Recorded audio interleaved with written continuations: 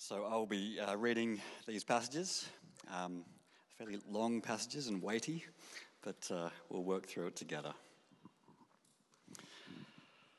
So, the prophecy that Habakkuk the prophet received.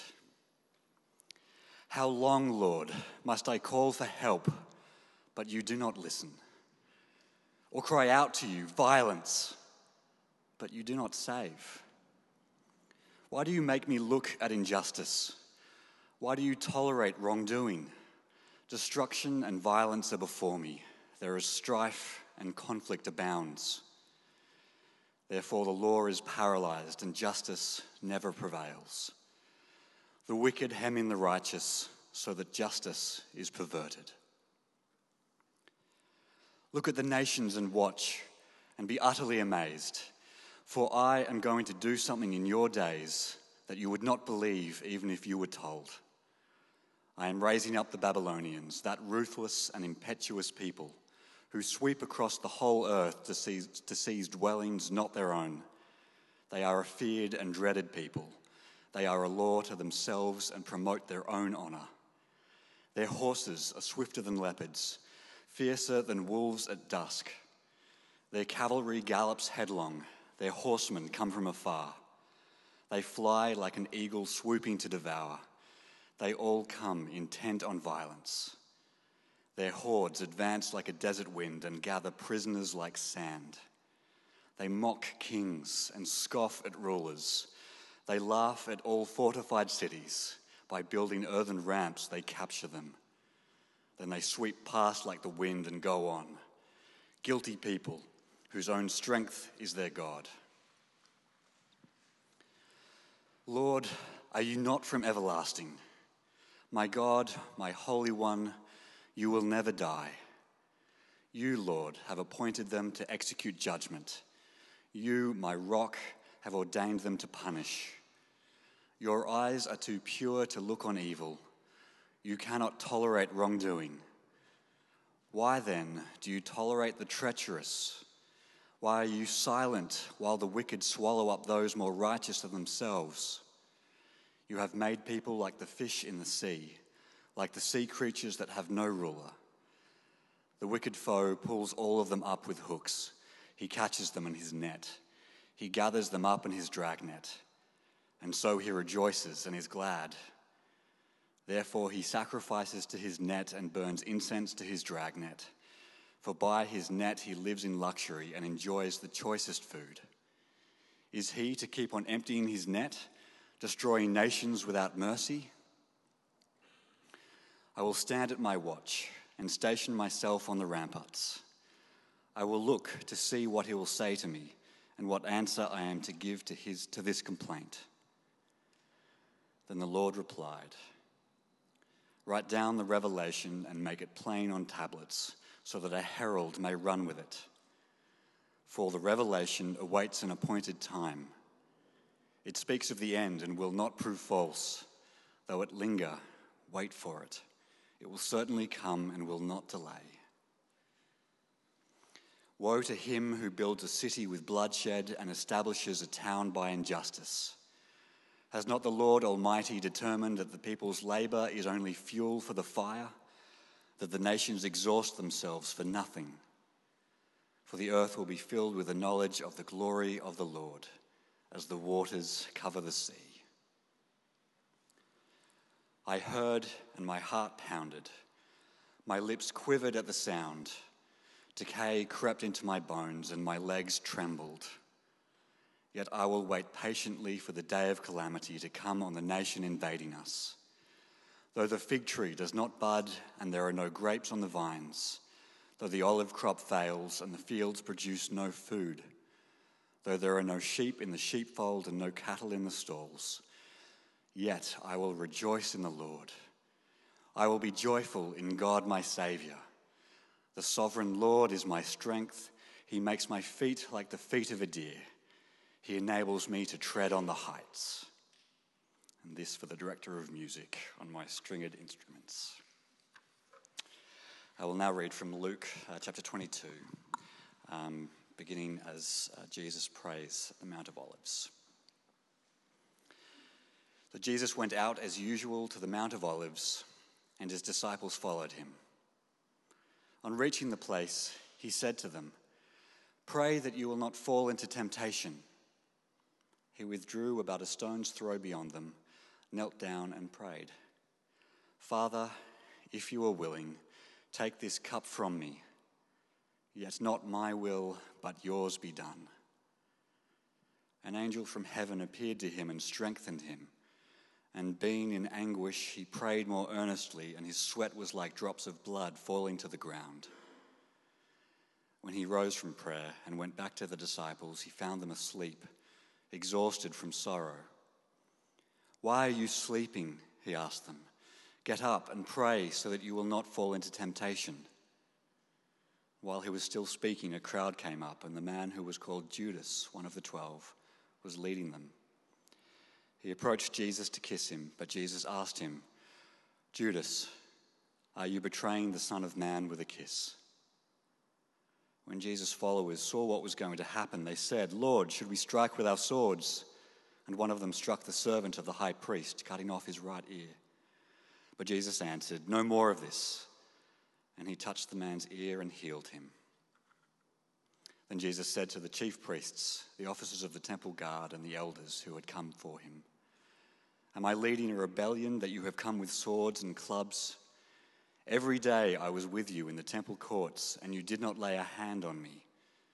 But this is your hour, when darkness reigns." This is the word of the Lord. Thanks be to God. So this message is for anybody who's ever hated an injustice or seen an abuse and wanted it dealt with or handled properly. This message is for anybody who's felt all of that and at the same time wondered about the silence of God, the apparent silence of God. And this sermon is for anybody who has wanted traction in their relationship with God. Someone says, it's about having a relationship with God. I say, yeah, okay, what does that actually mean in, how I actually relate? Yeah? Is that you? Think of it as a Venn diagram. Injustice, silence of God, wanting traction. Let's pray. Father, speak to us now.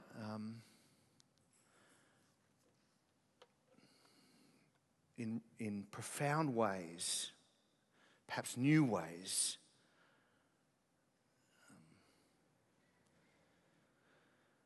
In ways that help us in the darkness, in those dark moments, and to help us to know what to pray and help us to know what to do. Lord Jesus, I've heard of your fame. I stand in awe of your work.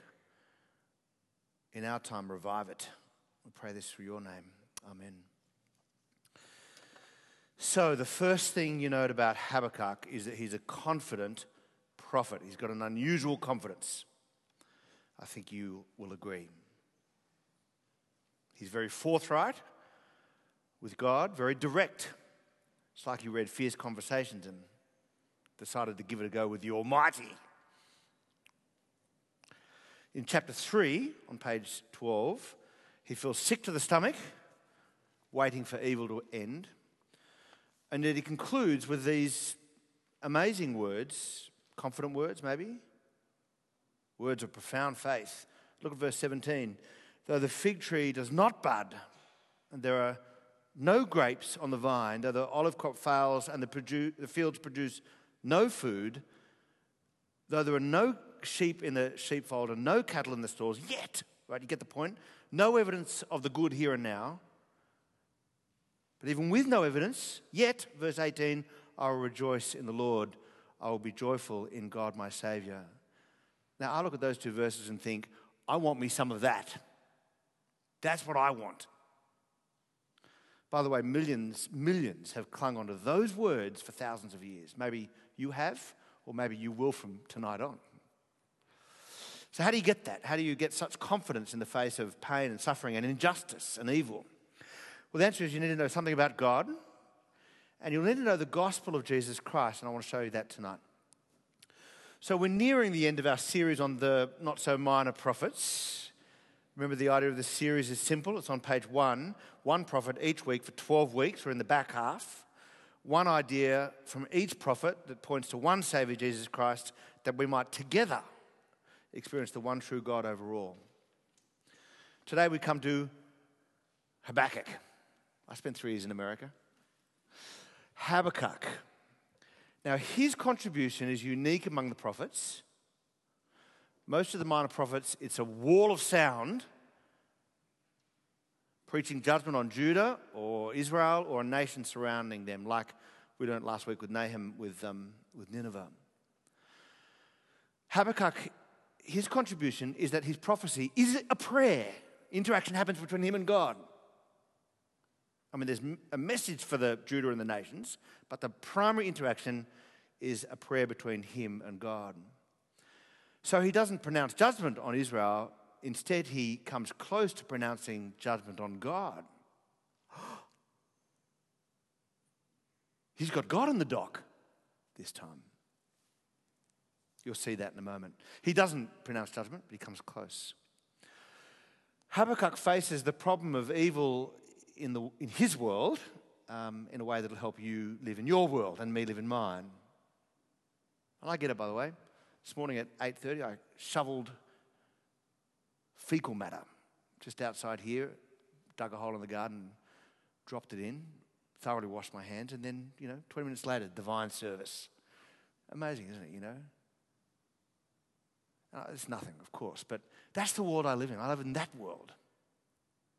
I don't live in any other world. And that's nothing, by the way. I mean, look at the injustices of the world. I'm just saying that's a picture of the world in which we live. The problem of evil is this. If there's an all-powerful and an all-good God, if both those things are true, then why does anything bad happen? If he's all-powerful, he can stop it. If he's all-good, he'd want to stop it, surely. So why can't he or why wouldn't he stop all that's wrong in the world? The problem of evil is a genuine problem. You can go to university and get PhDs in the subject. The conclusion is that God must not be all-powerful, that is, he can't stop the evil, or he's not all good, maybe he's malevolent, maybe he doesn't want to stop the evil, or he's not even there at all. People experience suffering, and when they do, they could go either way, by the way. Same people could experience the same suffering, and one person becomes stronger in God, the other person walks away from God. Some people walk away from God because of the problems of evil in their life, which is understandable, but ironic in some ways, because the Bible does not avoid the issue. In fact, the whole Bible and the Bible as a whole, the narrative, is all about resolving the problem of evil. And Habakkuk is one of those books, like Job, that deals explicitly with the problem. That is Habakkuk's question that God, this is the inspired word of God, so God's inspiring the question. God is inspiring someone to question him. Put that in your pipe and smoke it. God is inspiring someone to question him. You notice that? If I can put it this way, this is not Islam. This is not inshallah. Well, God wills it. This is God inspiring a person to fight with him about the injustices of the world. 1 verse 2, why God, are you not dealing with evil? Because you should. Now, the Bible does not deal with this on an academic level, but on a personal level, we all experience pain. Emily Dickinson, pain has an element of blank. If you're not experiencing pain right now, you have in the past. If not in the past, you will in the future. It is inevitable. And if not you, then the person sitting next to you is. By the way, I've got no more truck anymore when someone says, I don't need God, my life is comfortable as it is. I'm like, is your head in the sand? What about the injustices of the world?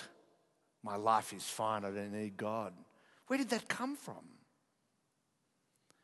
A Nigerian poet once said, my favourite quote, when suffering knocks at your door and you say that there's no seat for him, he tells you not to worry, for he has brought his own stool.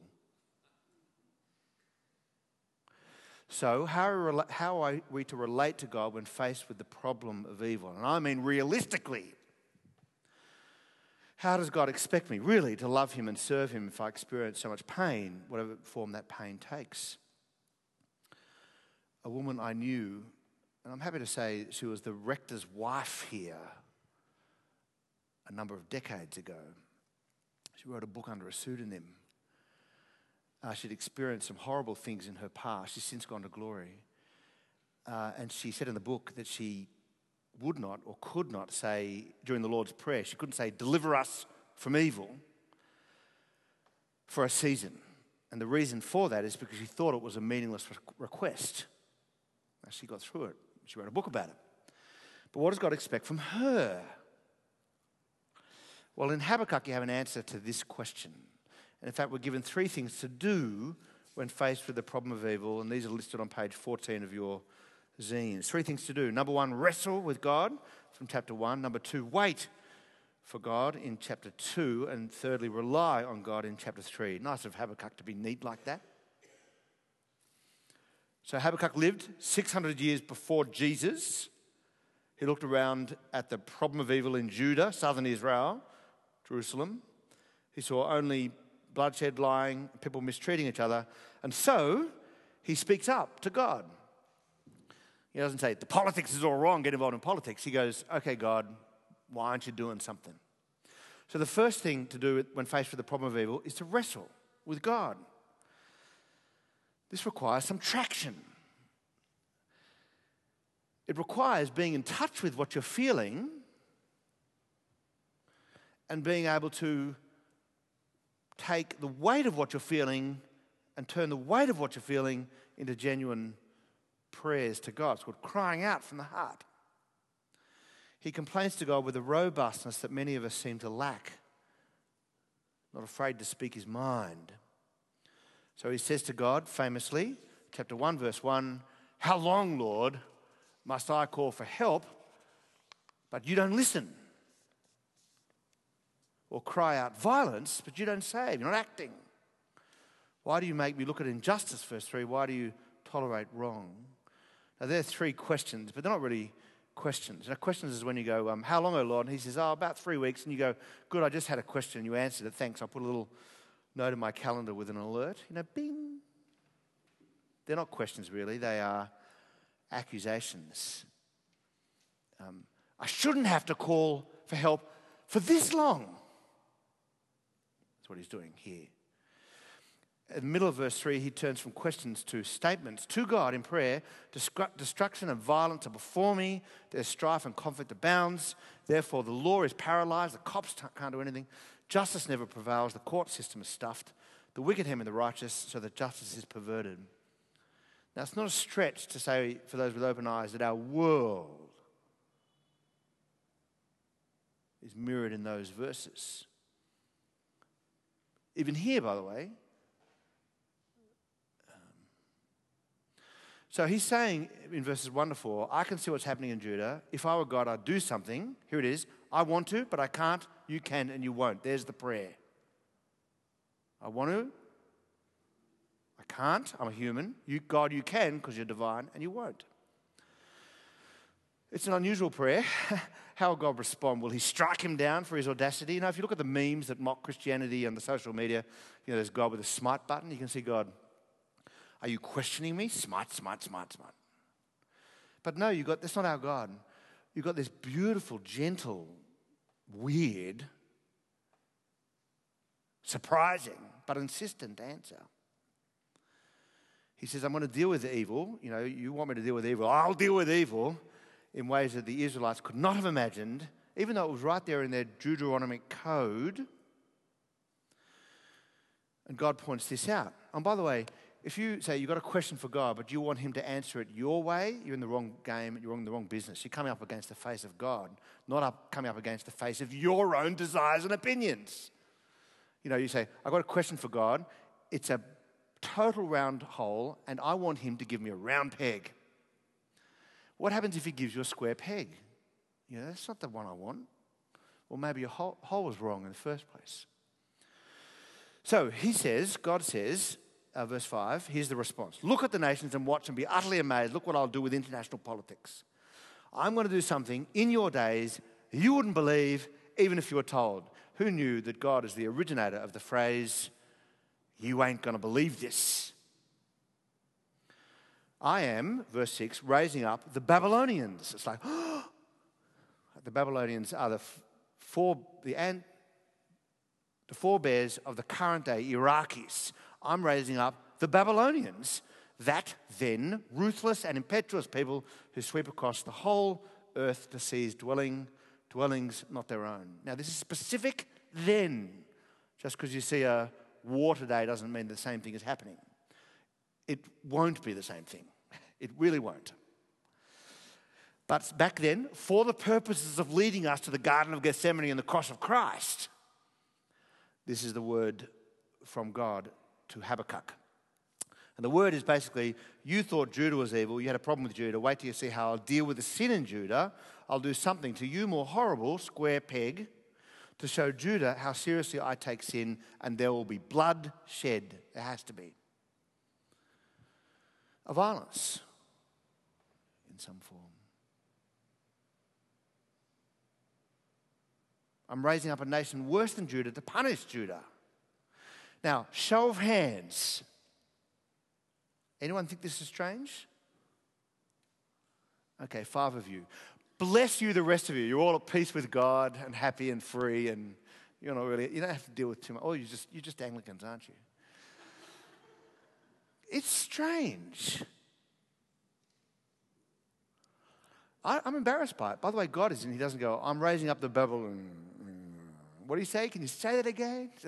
I'm raising up the Babylonians. And then verses 7 through 11, God himself describes the disgusting nature of that nation then. Feared and dreaded, verse 7, Lord of themselves. They act like they're God. So how will Habakkuk respond to this? What would your response be? By the way, that happened. 587 BC, the Babylonians came and flattened Jerusalem, turned Jerusalem into a car parking lot, and destroyed the temple. This is all before that took place. Well, how will Habakkuk respond? Well, what would your response be? Well, he's a little bit more circumspect, a little bit more humble in chapter 1, verse 12. Lord, are you not from everlasting? My God, my Holy One, you will never die. And then he gets back to it.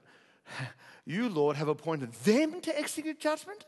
You, my rock, have ordained them to punish. Are you kidding? But your eyes are too pure to look on evil. You taught me that. You can't tolerate wrongdoing. That's what you've said. So why then do you tolerate the treacherous? Why are you silent? There it is. While the wicked swallow up those more righteous than themselves. And then verses 14 through 17, you've got a lovely picture of the problem of evil, that we're just like fish in the sea, no justice if you don't act. By the way, go to the Great Barrier Reef and stand on a reef and put your head above water and look around and go, there's justice up here. I'll give you an example. Tour operator brings 30 out to the reef, leaves one on the reef, goes back. The courts will take the operators to, they'll say, why weren't your systems in place, and why did that person die, and someone will get fined or put in prison, or there's justice. You move your head 10 centimeters, zero justice with the fish in the sea.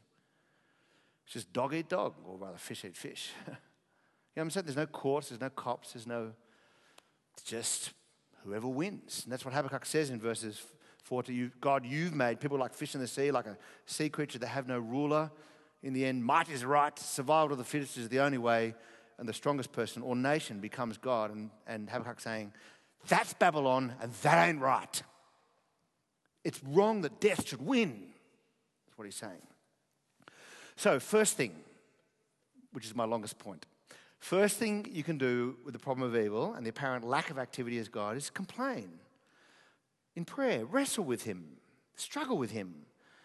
Ask him questions, put down your case, talk to him, tell him it shouldn't be so. Even if he's made promises for good. Habakkuk knew there were promises for good. Some people might have a difficulty with this idea. You've got an idea of God that doesn't allow it. But complaining doesn't mean you're whining, doesn't mean you're ungrateful. It might mean you're expressing real concerns, and maybe for the first time. Could be for the first time you're praying something very real and from the heart rather than something plastic. Some of us have a low view of complaining because of the way we were brought up, stricter homes. See, when a parent complains to a kid, it's called the truth. You never tidy your room. But when a kid responds, it's called disrespect. See the problem? Habakkuk is like the kid to God. Parents can bring a list of faults to a child, but a child cannot easily bring a list of faults to a parent. Now, there's good reasons for that, I think you'd say. God has established an order of authority in the family. But it's not the complete picture, and any parent will tell you it's so. A parent who loves their child will never want to squash the feelings or thoughts or struggles of that child, particularly when the child has actually come to them. That's what's happening here with Habakkuk and God. It's why there's no smite button. And I think when we say nothing to God, we either go numb, inshallah, no traction with God, or worse, we grumble behind God's back and we're out the door. Jürgen Moltmann, a theologian, wrote a lot about suffering, and he said this: for prayer, sighing, complaining, and crying out for God, and they're not religious performances. They are realistic expressions of the abyss into which people have fallen and to which they discover their own hearts. I find it interesting that the prophets and the psalmists didn't have a low view of complaining. There's a bunch of cross-references there on page 14. They exhorted God to act. They made strong, close to accusations. Even in the book of Revelation, there's like, how long, O Lord? They pray the same prayer. I think Christians have even more reason to be confident with God because we have the blood of Jesus covering us. And yet many of us pray plastic prayers. Now, some of you are biblical nerds, and bless you too.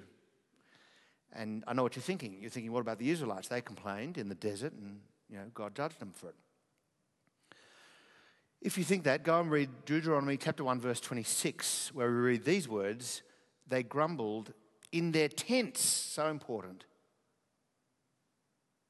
They grumbled in their tents, saying, God hates us. You see the difference? They didn't speak with God. They didn't have it out with God. They mumbled in private. They didn't cast their anxieties on God. They avoided God by spreading cynical remarks about him. Let's go back to Egypt. Note that Habakkuk is actually praying, and God blesses him for it. He's speaking up to God with faith, not mumbling in cynicism. Mumbling, by the way, is half a complaint. I'm done with mumbling with God. Prayer is different. There's been various periods of my life when this has been really real for me, when the idea of just holding onto a cliche doesn't work, or praying some correct prayer, although there are some beautiful prayers in the past that were written that can really help you, but sort of guessing the mind of God. That's what Job's friends do. God has strong words to say about that. What Habakkuk has is an interactive faith in the real world, where you have to clean up fecal matter. That's the world we live in. Now, if you never complain, of course, you may never receive an answer, not one that satisfies. So the first thing to do is be strong with God. He's big enough to cope. Be honest with him. He knows what you're thinking anyway. And if you do, you may get an answer. And Habakkuk does here in chapter 2, verse 1, lovely line. He says, I will stand at the watch, station myself at the ramparts. I'm putting my arms out like this, and I'm saying, I'm waiting to see what he will say to me and what answer I am to give to this complaint. I'm expecting God. I want it, bring it on. Then the Lord replied, again, gently, beautifully, and powerfully. He replied with the gospel. He said, write down the revelation, the thing I'm revealing, and make it plain on tablets. Chisel it out so that a herald may run with it. And I'm so thankful that happened, because that's why you have it in your hands tonight. And what is the revelation, the thing God's revealing? What's the answer to the complaint? Chapter 2, verse 3, for the revelation awaits an appointed time in the future. It speaks of the end of this particular suffering, the end of Babylonian oppression. And it will not prove false. Though that end linger, though there's a season of darkness, you wait, it will certainly come and will not delay. So while the first thing is to wrestle, the second thing is to wait for God. He will right wrongs. He's just and loving and powerful. One day he will judge the world to stop wrong, that justice might roll on like a river and righteousness like a never-failing stream. He will create or recreate a new world where there'll be no more mourning or crying or pain or sadness. That's in Revelation, by the way, which is the answer to the question of those suffering in the book of Revelation. How long, O Lord? He will wipe away every tear from our eyes. We said it a moment ago, he will come again in glory to judge the living and the dead. And this is good news, not bad news. Those in Christ can look forward to that, where injustices will end, where all sin will be dealt with. And it has to be dealt with in one way or another, either by receiving the just punishment for it, or by the blood of Jesus Christ. They're the only two paths for each sin. And that's because God does care, and I want to provide new thoughts next week from the book of Zephaniah about why God feels that way. He cares about the pain. He's holding back in Habakkuk's case for a time so that Judah learns something. They would linger, wait for it. And God says in chapter 2, verse 4, though you might be blind for a moment, the righteous will live by faith. They'll trust me to deal with the sin, with the problem my way. They'll allow me to have my square peg for the square hole that exists. He does care. And right here in the text, you get this promise with this woe upon woe upon woe of Babylon. In chapter 2, the evil will stop in 2 verse 4. For the earth will be filled with the knowledge of the glory of the Lord as the waters cover the sea. How's that for a vision for our church as well as the world? Good news. But there's better news in the life of Jesus Christ, because here's how Habakkuk's good news turns into Jesus' gospel. If I've lost you, come back. Habakkuk is told, you think I'm not doing anything about sin? I am. I'll use the Babylonians to bring judgment on Jerusalem, and there'll be blood. I'm going to do something to you horrible to show Judah how seriously I take sin, but the death will end in a resurrection of sorts. It's my strange way of doing things. But Habakkuk, wait, for you'll see this is why. It's the only way. You could call this God's strange work, his strange way of doing things. Martin Luther, the reformer in the 16th century, called Jesus' death on the cross God's strange work. Because the death of Jesus is God dealing with sin in the strangest way. There was blood. There's a violent death there. But this time, it's not one nation over another. It's not Babylonians decimating Judah, but rather, in fact, Judah decimating her own Messiah. And that's because all have sinned, God's people and those who are not of the family of God. All have sinned and fall short of the glory of God. Sin always has to be dealt with. It's always messy. Blood has to be shed. And God shed his own blood in the person of his Son, Jesus Christ. This is God's strange work. And you might say, square peg, my round hole. Why is God doing it this way? You could say, like raising the Babylonians, it sounds silly. But the cross of Jesus Christ will always be foolishness to those who are perishing. But to those who believe, it's the power of God. Because it's God's way of telling me he's got a problem with sin. But his resurrection is his way of saying, I'm not leaving it there. Like he didn't leave the Babylonians to rule. Death will be defeated. Jesus Christ raised from the dead, and in him I await the time when the earth will be filled with Christ's glory as the waters cover the sea. So you wrestle and you wait for that day. And thirdly and finally, and I hope, obviously, you rely then on Jesus. You trust him, even when all evidence points against trusting him. And this is so beautiful in chapter 3. After Habakkuk heard the gospel that the injustice will end of Babylon, he said, I heard and my heart pounded. I think we should have the same experience when hearing about Jesus. My lips quivered at the sound. Notice the holistic response. We're not just brains on sticks, you see. It's not just like, I figured it out. Decay crept into my bones and my legs trembled. There's a sense in which my knees gave way. Now, there's reason for here. We're talking about international politics then, not now. And so he said, I will wait patiently for the day of calamity to come on the nation invading us. In the blindness, I'm hoping for someone, the Medes and the Persians, to do something about this other superpower, but I'll wait patiently for that. But in the meantime, there seems to be no evidence of the goodness of God. Now, you and I don't know how you feel, but I can see evidence of the goodness of God everywhere. It's like I open my eyes and it's like, grace, grace, grace, grace, grace, grace, grace. And for this, I thank God. But Habakkuk can say, though the fig tree does not bud. See what I'm saying? It's not so there's a few buds on the fig tree. I look at the few buds and I'm like, I rejoice in God. The fig tree does not bud. And there are no grapes on the vine. None at all. It's like, throw me a freaking grape here, just a grape. No grapes on the vine. Though the olive crop fails and the fields produce no food, you're like, there are no sheep in the pen and no cattle in the stalls, yet I'll rejoice in the Lord. How do you do that? Look at verse 17. Please look at it if you can.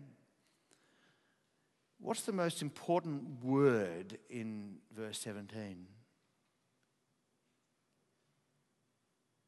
you see it? It's the word no. Everything else is a variable. Fig tree not bud. No grapes in the vine. No olive crop. Fields produce no food. No sheep in the pen. No cattle in the stalls. That's the thing we're marking. Even with nothing. Yet I'll rejoice in the Lord. I'll be joyful in God, my Saviour. In some church movements, they'll say that the evidence of the love of God is His blessing in material possessions. And everything I gain from God, I thank Him for it. So that you see that and you say, look, see, God does love us. But not for Habakkuk. For Habakkuk, no grapes, no food, no sheep in the pen, no cattle. Even with none of it, I'll still say God loves me. By the way, same for Jesus when He hung on the cross. Same for the Apostle Paul when he's being persecuted. Same for the recipients of the book of Revelation when they're facing the sword of the Roman Empire. I live by faith, therefore, not by sight. Though all earthly evidence to the contrary, I will still rejoice in God my Saviour. Verse 19, the sovereign Lord is my strength. Nothing else, not the grapes, not the house, the holiday. He makes my feet like the feet of a deer. He enables me to tread on the heights. You can take that verse 19, and let it be close to you in times of pain. Now notice those three things are things to do, not things to think. Wrestle, wait, and rely. So what kind of realistic faith can I have in a world of pain?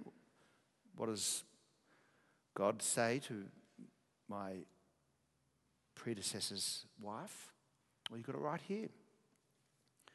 Spurgeon once said, there's no cry so good as that which comes from the bottom of the mountains. No prayer half so hearty as that which comes up from the depths of the soul through deep trials and afflictions. Hence they bring us to God, and we are happier or joyful. For nearness to God is happiness. Then he says, come, troubled believer, fret not over your heavy troubles, for they are heralds of weightier mercies. Let's pray.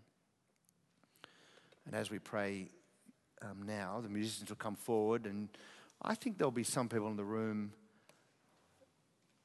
for whom this sermon is unsatisfying and unsatisfactory because of what you're experiencing, and it just feels unreal to you. And I want to say to you, if you want and if you feel safe, feel free to come and pray with somebody during this song. You really can do that. You might not want to, but you can. Let me pray. Father, Jesus went to that Garden of Gethsemane and he prayed a remarkable prayer. He prayed, take this cup from me. He declared to you what he wanted. He was honest with you. I don't want to die. And yet he said, not my will, but yours be done. We say the same thing here today, but we do so without trying to be plastic. We want to be real. Cause this realness within us. May what comes from the depth of our soul give us a new faith and a new relationship with you and traction. We thank you for Jesus Christ, who is the answer to all our questions. We thank you in his name. Amen.